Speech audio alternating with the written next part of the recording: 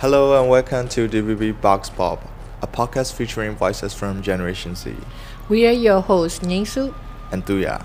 Tune in every week to hear young people share their personal stories and how they hope to achieve a future democratic Myanmar, free from military dictatorship. To listen, follow DBB English in your podcast app. DBB Vox Pop is available wherever you get your podcasts.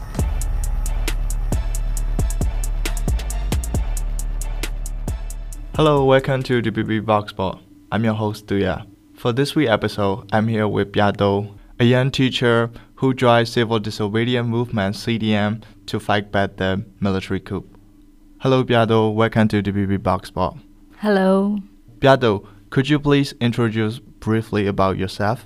I am Pyartho, and I was a CDM teacher, and I joined CDM as soon as I heard that's the way to fight against military in a non-violent way. And also, at the same time, I joined Federal FM. At first, I was not a producer. I just voice over. I couldn't produce my own programs at that time. But later, I think after a year, I produced my own program called 1 Minute Federal. And now, after 2 years, I started doing my podcast called Youth Line, Lung Nia Line. And also I have another program called Radio Edu, educating people through radio. Before you joined CDM movement, how did you become a teacher? I'm a Muslim, and my mother told me to work for the government and to become a civil servant, and especially a teacher is the best job, living in Myanmar as a Muslim. And that's why I became a teacher. I know it's really difficult. Was there any discrimination to you? At first, it was very easy for me, to be a teacher and a Muslim. I don't have any discrimination like when I was in my school life. Everyone respects me, my students, the parents, and also my co-workers. But later, when I'm a bit familiar with them, I realized that they are trying, not to say a word in front of me, but when we stay very close, they, use the words like kala and other, discrimination, just small things, but I feel that I'm discriminated. But there is a big thing I remember when I was at the college. My principal, she's the highest rank at the college, but she used, the same word, kala, and she told me that because I'm a Muslim, no one wants to live with me. Everyone wants to avoid me like that kind of word. And I was a bit surprised and I was shocked at that time. Yeah, that's really sad because I know in 2012, there's a lot of conflict between Buddhists and Muslim people all over Myanmar. I think 2017 is the worst in Rakhine State. At the time, how do you feel about that?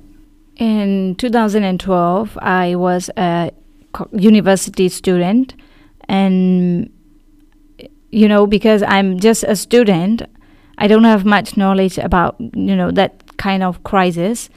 When I entered into the classroom, my friends are, together in their groups. And as soon as I entered the room, they're all silent. Wow. And I realized that they are talking about the Rohingya crisis, and they didn't want me to hear that. But some friends, they're not very close friends, but they came to me in purpose and discussed about those Rohingya crisis. And I felt that they wanted me to tell that it was because of the Rohingyas' faults. It was because of the Muslims.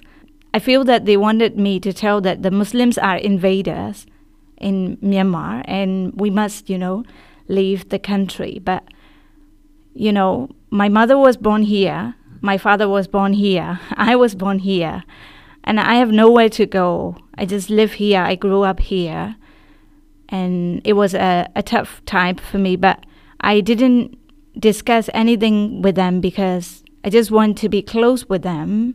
In 2017, I think I was a teacher at that time. So the situation was not that, intense, but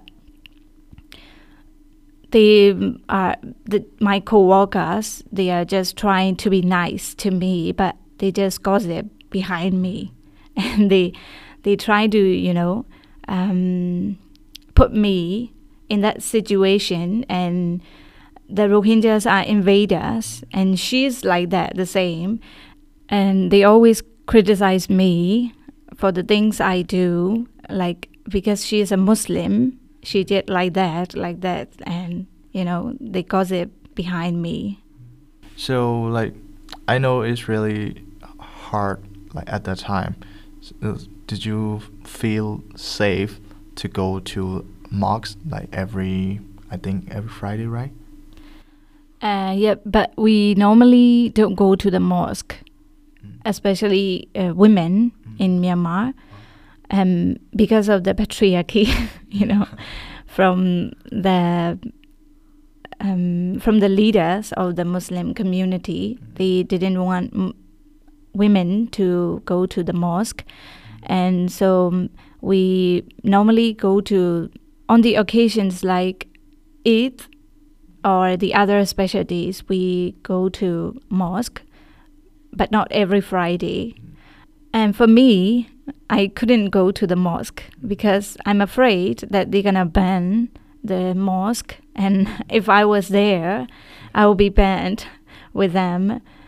And so it was not safe for me to stay in. Not only me, my family is the same, feels the same. We don't feel safe.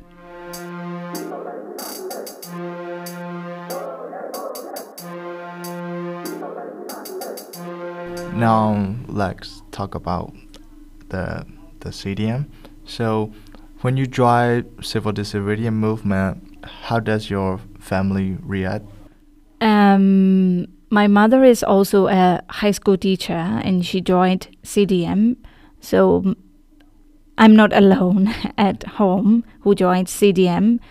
And my mother is almost 60 at that time, and she could, still just wait for the retirement, but she didn't want to do that, and she joined CDM. So she's my, role model, and I think I could still involved in CDM movement. I didn't go back to the military control schools, and that's, I think, because of my mother.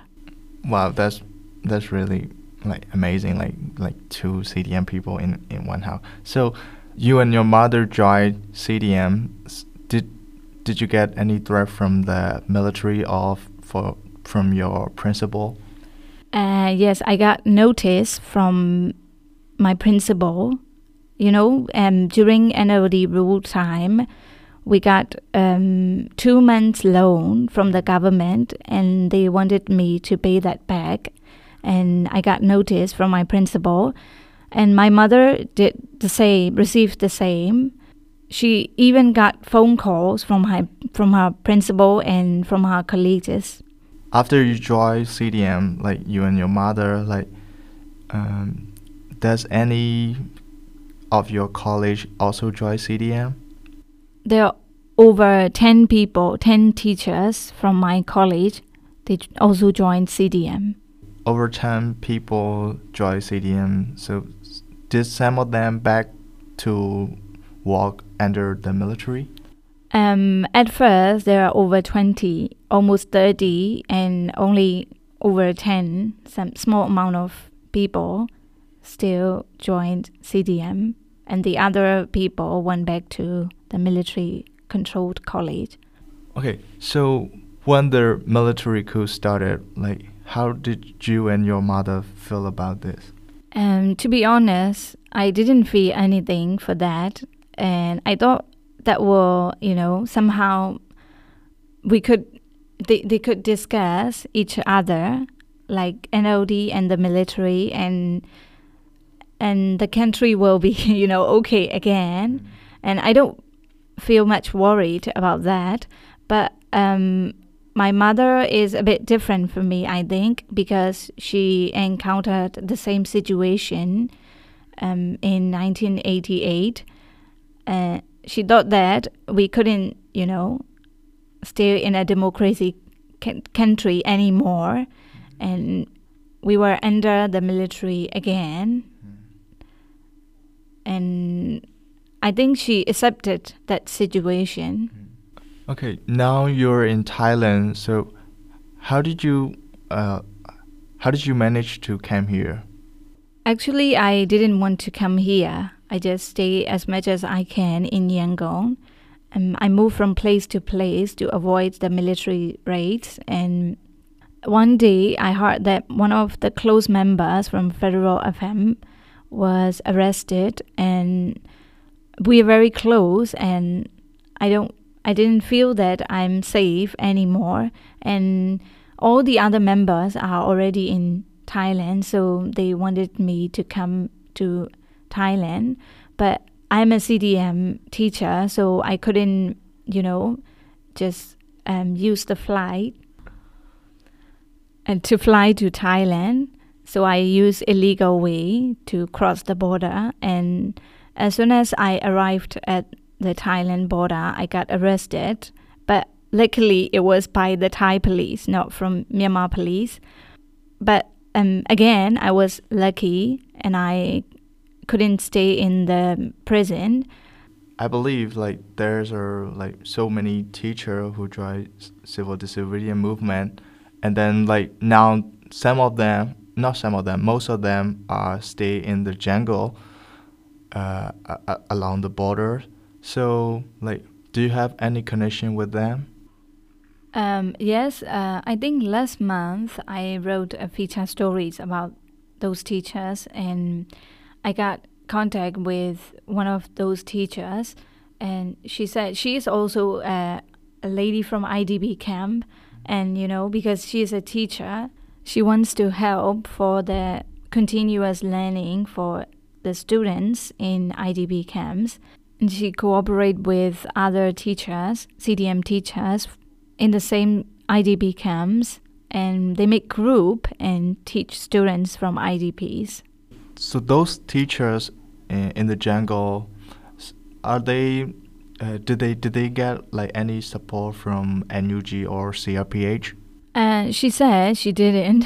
She only got a support from 1 or 2 months when she started joining CDM, but after that, she said she didn't, and she needs financial assistance because she has no job. And I got contact with the teachers who are teaching at the Rohingya camps. They are also Rohingya refugees, but they, establish a school and teaching Rohingya children, especially, Myanmar language and Myanmar culture, because they believe that they could go back to Myanmar one day. Now the military is preparing to reputation the Rohingya people. I mean Rohingya refugee in Bangladesh. So they want Rohingya people come back to Myanmar. Do you think they will be safe if they came back to Myanmar? Of course, I don't think. And because I think they are just showing off for the ICJ court, and I don't want, those Rohingya people to be hopeless again because of the military. So what do you hope for the future of Myanmar? To be honest, I've never thought about that question, the answer for that question, because even under the democracy government, we didn't feel safe, and we are not safe, Even if Myanmar is, democracy country again, I'm not confident to say that we could feel safe, to stay in Myanmar, because, under democratically elected government, we have civil wars and, Rohingya crisis. So I think that will, happen again. So I don't know. For your question, my answer is I'm not sure. Would you like anything to add? So most women in Myanmar are fighting, patriarchy at the same time with the military. And I hope that patriarchy will fail at the same time with the military. That's what I want to add. Pyartho, thank you so much for joining with us today. I really appreciate your time. You're very welcome.